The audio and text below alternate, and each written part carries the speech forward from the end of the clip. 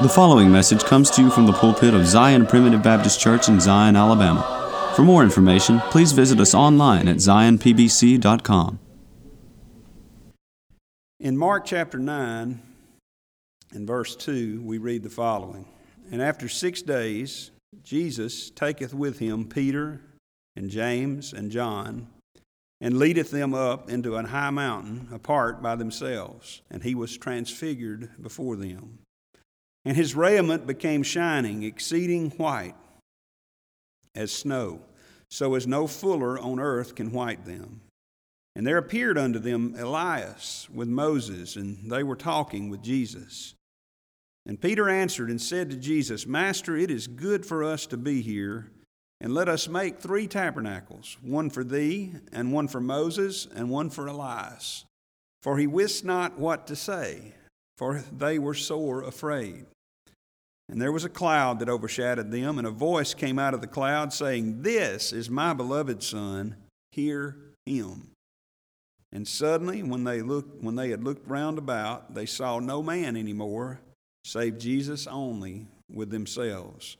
And as they came down from the mountain, he charged them that they should tell no man what things they had seen till the Son of Man were risen from the dead. And they kept that saying with themselves, questioning with one another what the rising from the dead should mean. This morning, I want to preach to you from the Gospel of Mark about a mountaintop experience. And we often hear about mountaintop experiences in our lives, don't we?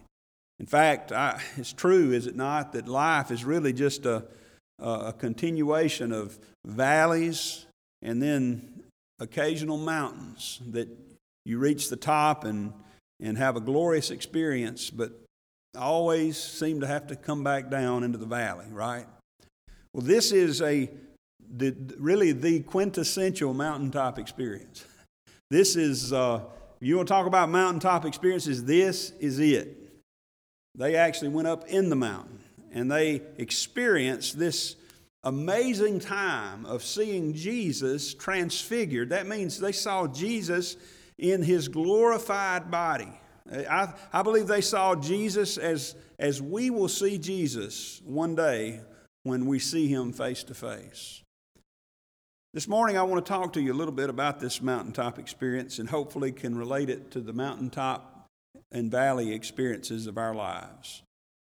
The first thing we see here is we see them going up the mountain with Jesus.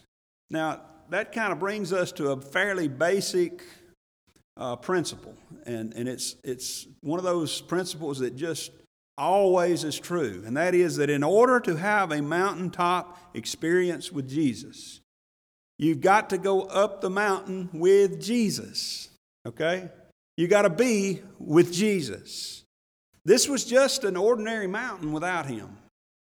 They probably weren't the first people that had gone to this particular place on that mountain.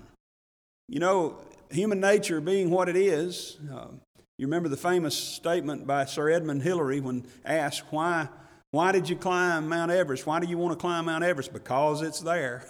Human nature being what it is, there are no doubt people who climbed that mountain. And in fact, I don't believe they went mountain climbing. I don't believe they were scaling the rocks, rappelling, and that sort of thing. What he meant was, though, is that it was a high mountain place, and it took some effort and some time to get there.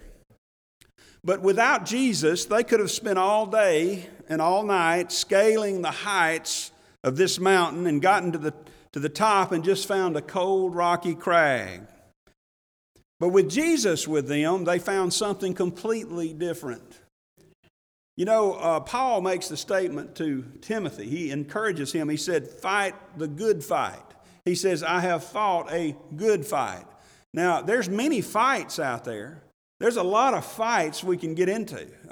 You know, I sometimes think about that in terms of football. You know, as we know, living in the South, the Southeastern Conference football is a big deal.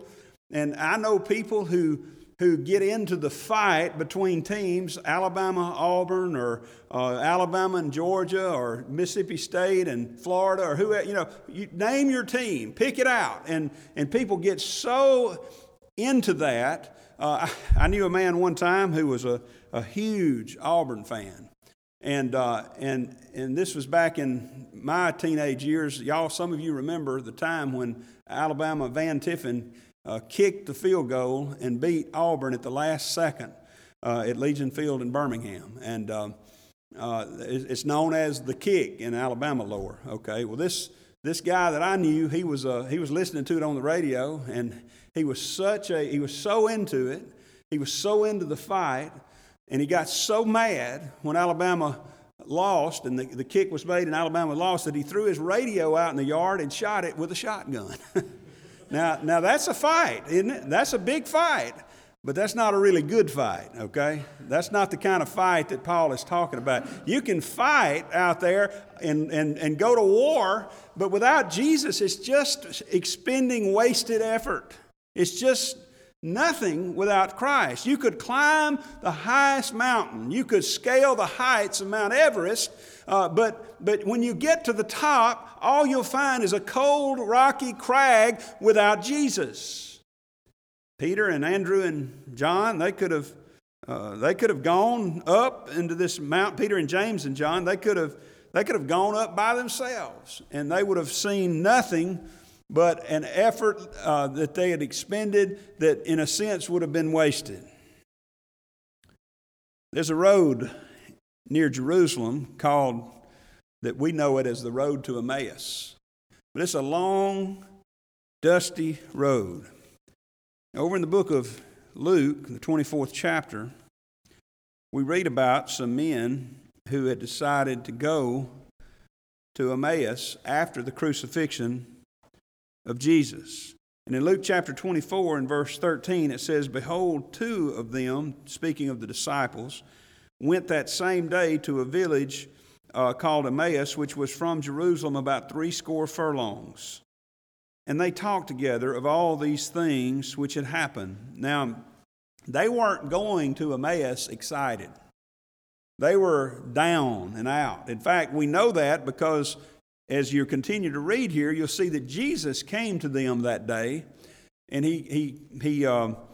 their eyes, we're told, were holden. In other words, Jesus disguised himself, and I don't believe in the sense of dressing up like somebody else. He just being God was able to make them not know who he was.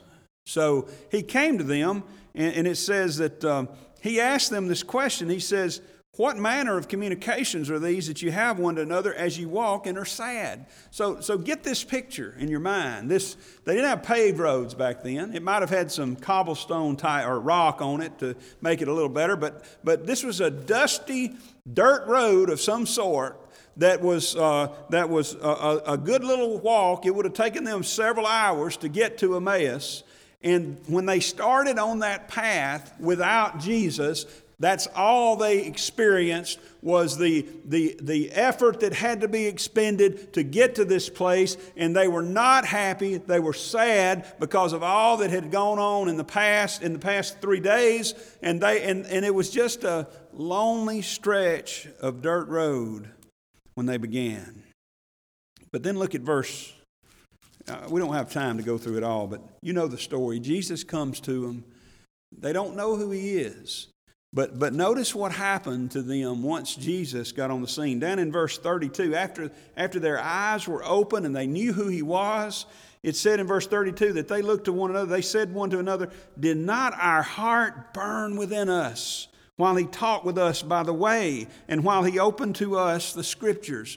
Beloved, I've had many days in my life where I had a road to Emmaus experience. That is, I was starting out the day just driving down to the place where I work or to whatever place I was visiting that particular day. And I've had the experience of getting up on the wrong side of the bed even, and not just kind of being ill, just feeling bad, or maybe not ill so much as downcast and sad. Things that have happened in this world, it kind of gets you down, you know. And I do a lot, I do a lot of driving and a lot of traveling. And so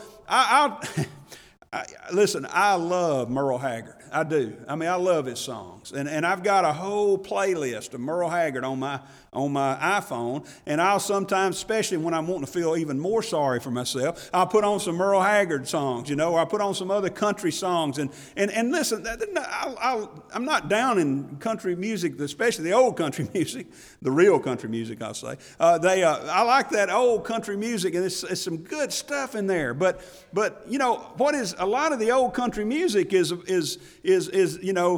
my wife left me, and I got drunk, or she left me because I was drunk, and now getting drunk doesn't do anything for me anymore, and looks like I'm gonna be alone until I stop loving her one day when I die. That kind of thing. That's kind of. Now, hey, Brother Mike Ivey, one of his favorite songs, and I'm bringing him into it just to legitimize myself. Okay, one of his favorite songs is "He Stopped Loving Her Today." Okay, I love that song too, but don't listen to that song and expect to be picked up. Okay, if you want to, if you're already feeling sorry for yourself and you want to feel more sorry for yourself, go listen to that song. It's a good one to. Oh yeah, I'm not the only one. I can, you for long. But anyway, but don't expect on your road to Emmaus that pulling out that kind of music, and maybe it's some other kind of music for you. Maybe it's some rock tune or whatever. Any secular music, it's not going to pick you up. I've had the experience of being driving along, and I'm listening to that old sad stuff, and I'm just getting worse and worse. And finally, it occurs to me that Brother Mike Goins has a streaming radio service that's 24/7 Primitive Baptist sermons and Primitive Baptist songs, a cappella music, I should say.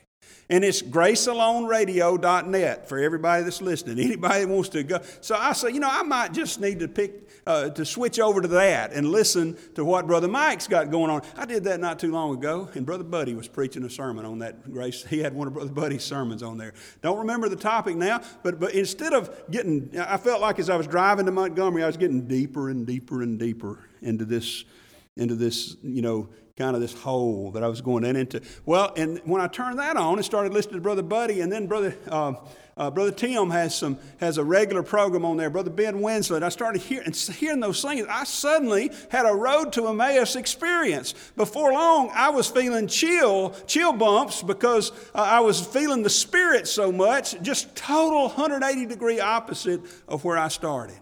You know what the difference was? The difference, it wasn't Brother Buddy, and it wasn't the songs themselves. I don't mean, listen, Brother Buddy's a wonderful preacher. These songs are beautiful songs, but any preaching that you ever hear without Jesus is no good. But you know what happened? Jesus came to visit. Now, he used Brother Buddy's sermon. He used those songs. He used Brother Tim. I listened for 2 hours, and by the time I got to my office, I was feeling good. I had gotten out of that way of thinking and that way of feeling, and I was feeling good. My heart was burning within me. I did that one time not too long ago, and Elder Lonnie Mazingo Jr. Came on when I was listening to this. I can't even remember where I was going, but it was so good that I picked up the phone and called him. And I said, Brother Lonnie, thank you so much. You made the difference in my day. Now, I know he didn't make the difference. You know what I'm saying. It's not me. It's not Brother Buddy. It's not Brother John Morgan or Brother Lonnie or anybody. It's the Holy Spirit. It's God coming to be with you. With Jesus, even the dirty dirt road to Emmaus can become a place of revival in heart. See, they were with Jesus. And you may say, well, preacher, I just, I'm just not educated enough to have those kinds of experiences. You don't have to turn there. I'm just going to read it to you. But sometime go read especially the first 3 chapters 2 through 4 of Acts. The first 4 chapters particularly. And in Acts chapter 4, it's sort of a culmination of all the preaching that Peter and James and John were doing. In Acts chapter 4 and verse 13, the Pharisees were dealing with them. They were persecuting them. But it says, when they saw the boldness of Peter and John and perceived that they were unlearned and ignorant men, they marveled and they took knowledge of them. Now, why did they do that? Because suddenly they became educated and they had read the philosophers and they had become some philosophers themselves? No. said they took knowledge of them that they had been with Jesus. I want to say to you this morning, beloved, being with Jesus can be is a life-changing experience. Now understand, I'm talking to you as children of God, who I believe are children of God, born of the Spirit. But even children of God, born of the Spirit, can spend too much. I spend too much of my life away from Jesus. I spend too much of my life focused on other things out there in the world that do not pick me up. It's almost insanity. What do they say? The definition of insanity is doing the same thing over and over again and expecting a different result. If you do the same things over and over and over again, the same result is going to happen. But so I'll go sometimes for days without reading the Word of God, without engaging in a serious prayer session with the Lord. And I think, I don't know why I feel so bad. Well, I know why you feel so bad. I know why I feel so bad when I'm not doing that, is I haven't been with Jesus. Some of my travels, let's make it real. Let's bring it down to where we can understand it here, okay? And some of my job requires me to travel. And lately, not so much. But y'all know during the campaign, I was gone a lot. And there were a lot of nights where I had to spend a night away from home. And sometimes there was one or two cases. I remember one time in particular where it wasn't all politics related. It was some of it was preacher related. I had gone down to the coast, down to Gulf Shores for a couple of meetings. And I think, if I remember right, I got down there on a Wednesday evening. And I spent Wednesday night and Thursday night there. Then on Friday, I flew to Las Vegas to preach out there. Or it may have been Saturday. And then I flew back in on Sunday night so I could be down at another meeting on Monday and Tuesday. So for 5 nights, or maybe 6, I was away from home. Okay? I was away from my dear wife. Now, it might have been a pleasure for her, but it wasn't for me, I can tell you that. And I don't think it was for her either. Because the longer I was away from her, the worse mood I was in.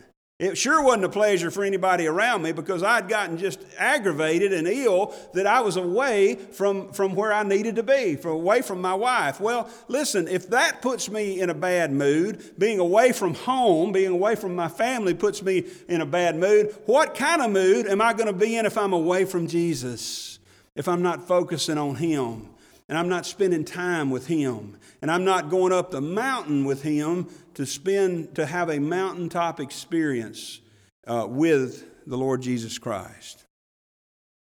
In order to have a mountaintop experience with Jesus, you must go up the mountain with Jesus. Okay? Now there's another principle, though, that we need to remember. In order to have a mountaintop experience with Jesus, you must go up the mountain with Jesus. In other words, you can't sit home and expect Jesus to just miraculously transport us to the top of the mountain.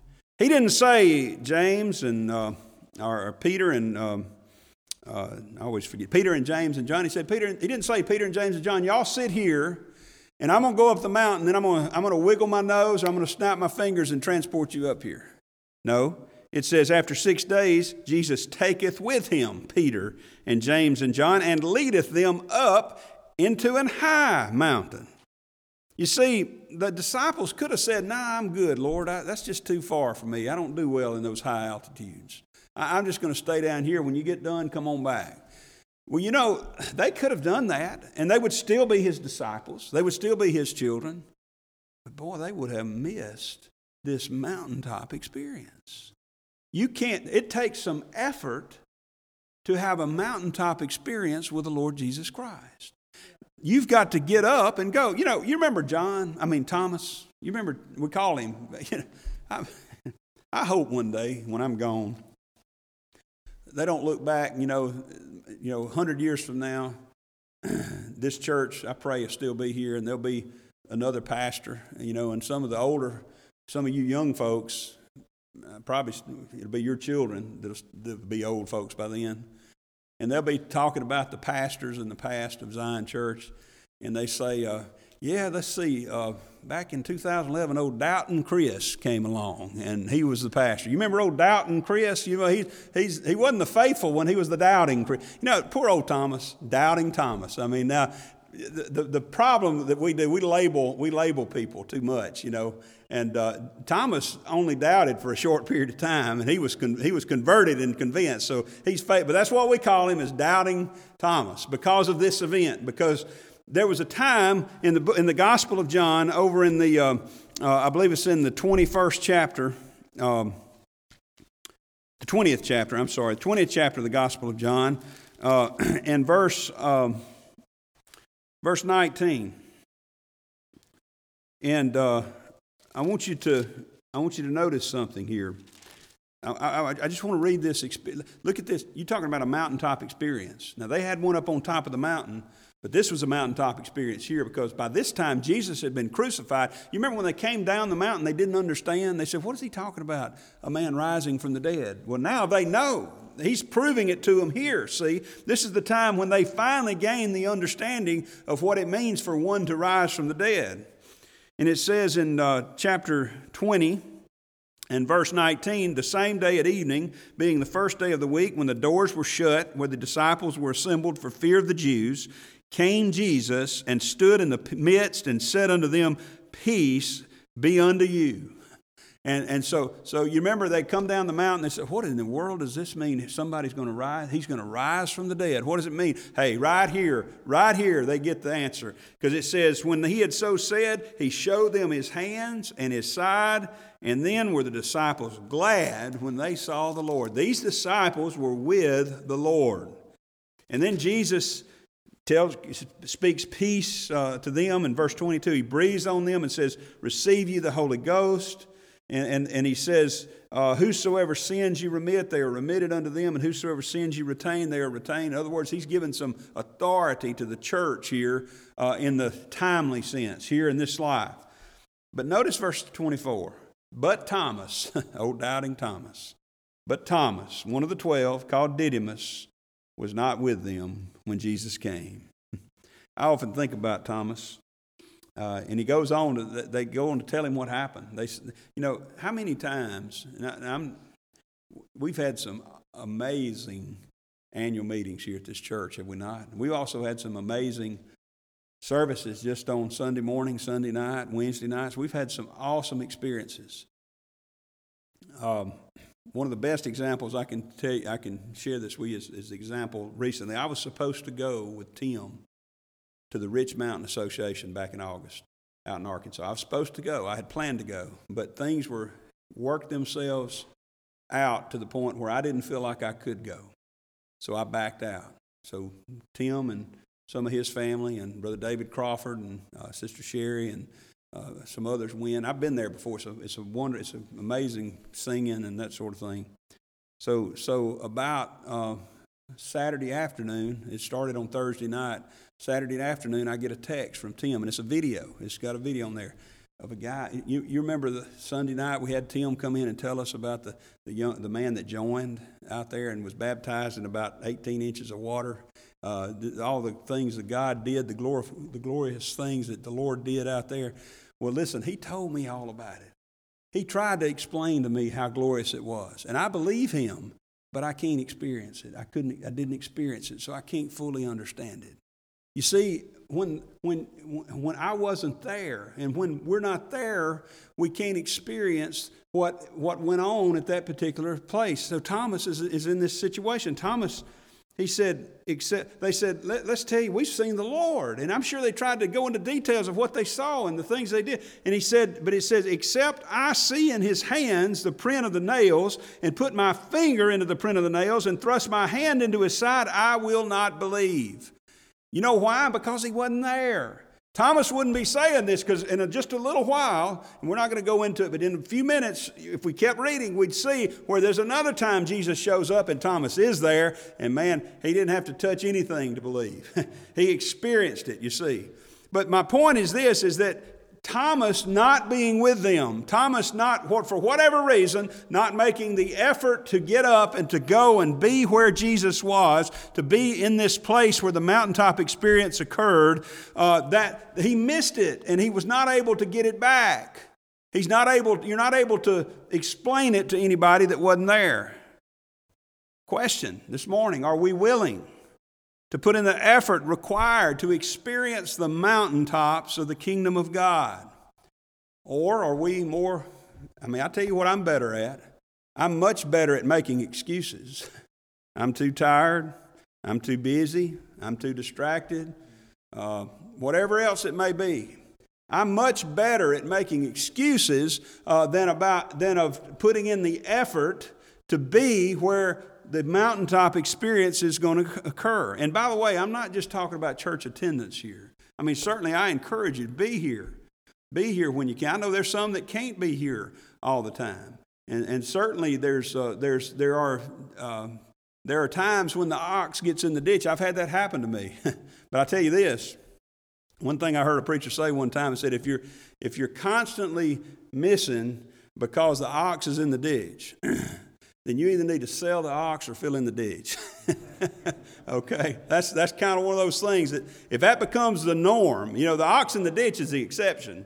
If that becomes the norm, then you need to do something different and make sure that you don't have that to fall back. Because I tell you, human nature, being such as it is, it doesn't take much for me to start thinking about, I don't think I want to be there. I don't want to be at the church service. I even thought about it over this week. I was thinking, my back's in such bad shape, I'd have a really good reason to just stay home. But started to call Brother Buddy and say, can you preach this morning and tonight? But you know what? I'm so glad I didn't, because now I'm able to be here and experience the feeling of the Holy Spirit that I feel here today.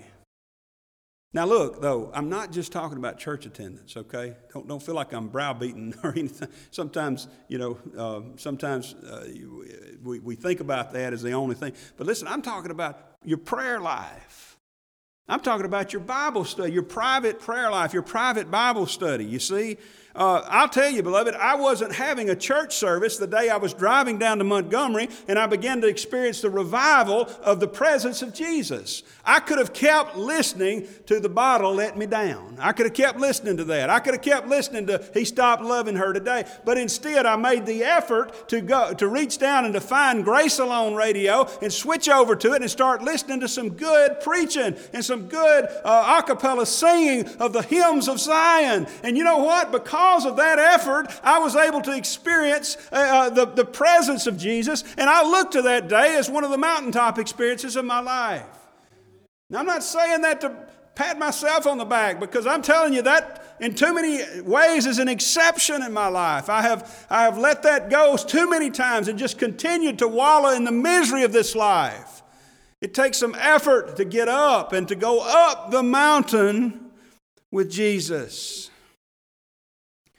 Going up the mountain with Jesus. But now look what happens when you get up on top of the mountain with Jesus. Look back at verse 2. It says he was transfigured before them. That word there is metamorpho. Kind of sounds familiar, doesn't it? You've heard of a metamorphosis. That's something that happens in the life of a butterfly. Caterpillar goes through a metamorphosis to become a beautiful butterfly.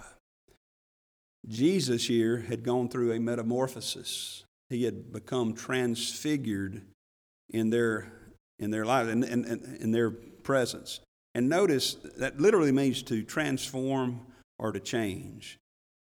And it must have been glorious. Look at verse 3. His raiment became shining, exceeding white as snow, so as no fuller on earth can white them. Think about what it must have been like. Over in the book of Revelation, I think we see a more detailed description, rather, of the transfigured Jesus Christ. In chapter 1 and verse 10, after John is writing to us here about his experience, he says, I was in the Spirit on the Lord's day. By the way, it sort of gives us another inkling into the fact that we're not going to experience these mountaintops in our spiritual life without being in the Spirit, being with Jesus, you see. If he'd been wallowing in the misery of being exiled, he probably wouldn't have experienced this. He said, I was in the Spirit on the Lord's day and heard behind me a great voice as of a trumpet, saying, I am Alpha and Omega, first and last. And what thou seest, write in a book. And he tells him where to send it.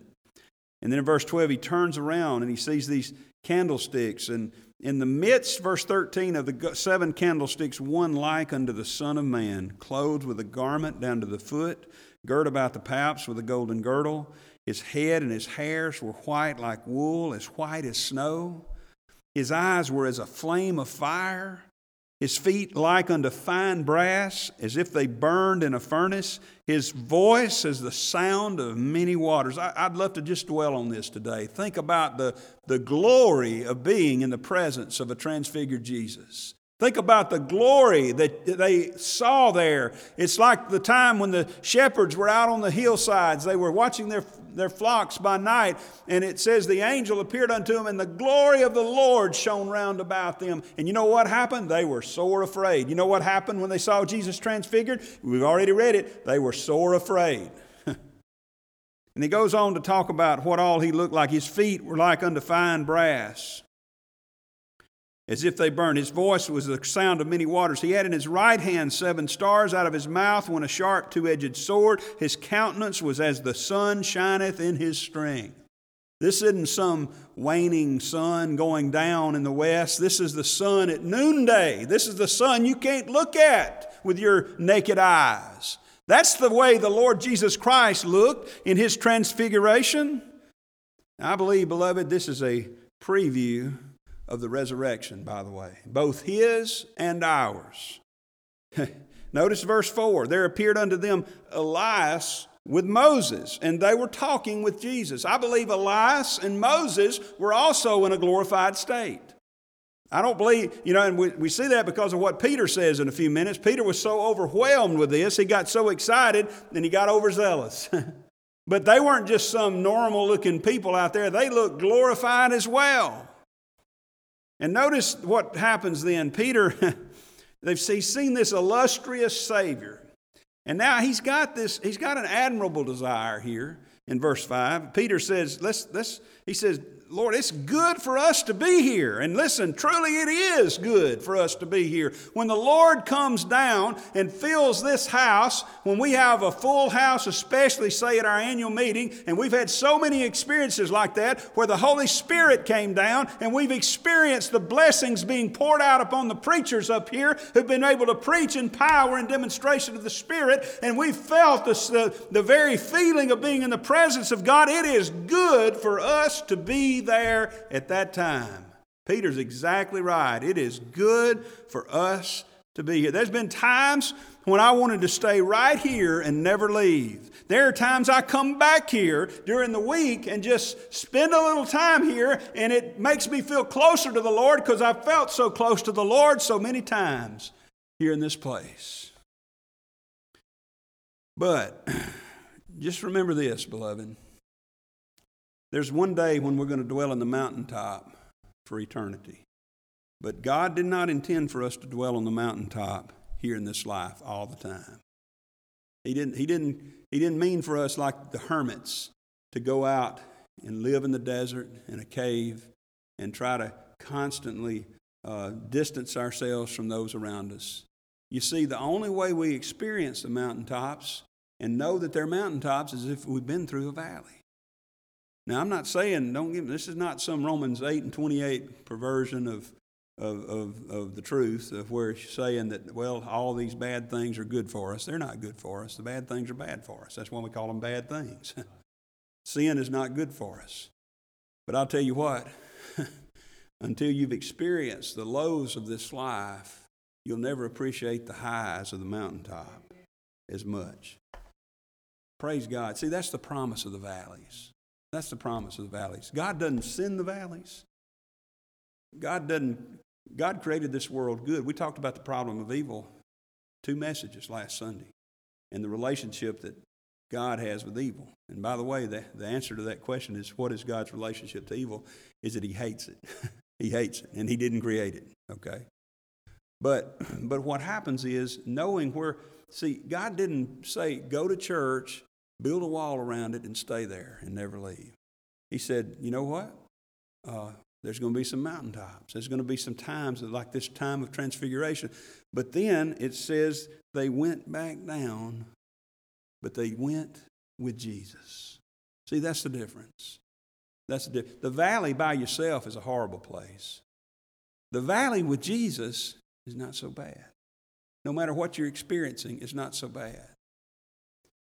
Jesus didn't intend for us to go live out in the desert and become a hermit. He intended for us to take what we learn on the mountaintops back into the valleys of this life and to live it out and to share it with those around us. Now notice Peter's inappropriate zeal, okay? And I get Peter, I really do. You know, we all do. Well, not all of us, but I do, at least. I often talk too much. Peter often talked too much. Notice in verse 6, verse 5, he said, let us make 3 tabernacles, one for thee, one for Moses, and one for Elias. And why did he say that? You know, why did he say that? Well, this is why. Because he wist not, or he knew not what to say, for they were sore afraid. He got scared and just started talking. You know, sometimes we do that, don't we? Sometimes I do that. One thing I don't mean to embarrass my dear wife, but one of the things I admire about her is she knows how to keep her mouth shut. You know, I have a struggle with that. I have children that have various degrees of that trouble keeping their mouth shut. Some are good at it, and some are not. You can ask me later about who that is. But anyway, you probably know already. But anyway. So he didn't know what to say. So he didn't know what to say, so he just started talking. But listen, beloved, if you don't know what to say, just stay silent. That's the best thing. Proverbs 10:19 says, in the multitude of words there wanteth not sin, but he that refraineth his lips is wise. Now, Peter, I have great feeling of kinship with him, because as I said, I often talk too much. And I speak when I ought to remain silent. But praise God, even in Peter's foolishness, God is merciful.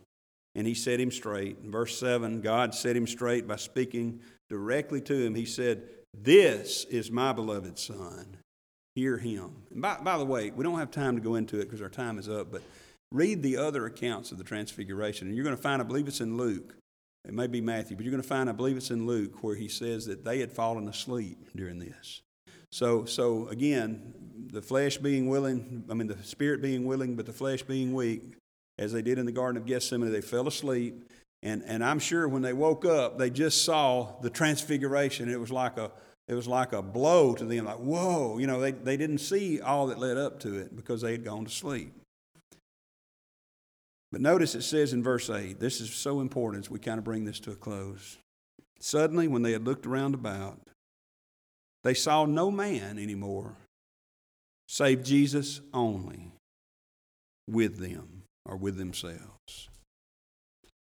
You remember God spoke to them, audibly spoke. You say, well, I wish he'd do that today. Well, he doesn't audibly speak, but he speaks, beloved, right here in this word.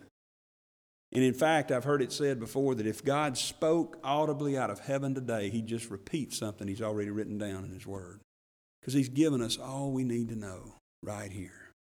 That's all we need right here in the Word of God. He speaks to us. And I promise you, if you'll stay in this Word, you will hear God speak to you from this Word, and you will be able to sort through all of the lies and all of the assaults upon your sensibilities in this world, and you will come out of here understanding that Jesus Christ is the beloved Son of God in whom God was pleased. He wasn't pleased with me. He wasn't pleased with you. He wasn't pleased with Peter or James or John, but he was well pleased with Jesus Christ and his work on the cross. And when you get your focus right, like these sweet disciples and apostles here, then the only one you'll see is Jesus. The only one you'll see. Nothing else matters in this life. And notice As they came down from the mountain, it says in verse 9, he charged them some things here to tell no man what had happened until he's raised. But notice what happened. They didn't completely understand everything, but when they came down from the mountain, they came back down the mountain with Jesus. I'm so thankful that our Savior is not one who dwells only on the mountains. Turn over there and read it sometime in 1 Kings, the 20th chapter. The Syrians had said God was only a God of the hills, a God of the mountains, and not a God of the valleys. And in verse 28 of that chapter, it says, when this man came, he said, there was a prophet sent to the king of Israel and said, thus saith the Lord, because the Syrians have said, the Lord is God of the hills, but he is not God of the valleys, therefore will I deliver all this great multitude into thine hand, and ye shall know that I am the Lord. You know, our God is the God of the mountaintops, but he's the God of the valleys as well. And when we leave that mountaintop experience, we don't leave Jesus there. We shouldn't. We come back down the mountain with him. Beloved, this week, I feel like today, every Sunday, but Sundays are supposed to be a mountaintop experience for us as his children. I believe today as I've experienced a mountaintop this morning, hearing you sing, the fellowship, feeling the Spirit of the Lord here. But when we go out those doors, sometimes it's like we've divested ourselves of Jesus. No, we haven't. He goes with us, beloved. Don't take your focus off him just because you're out in the valleys.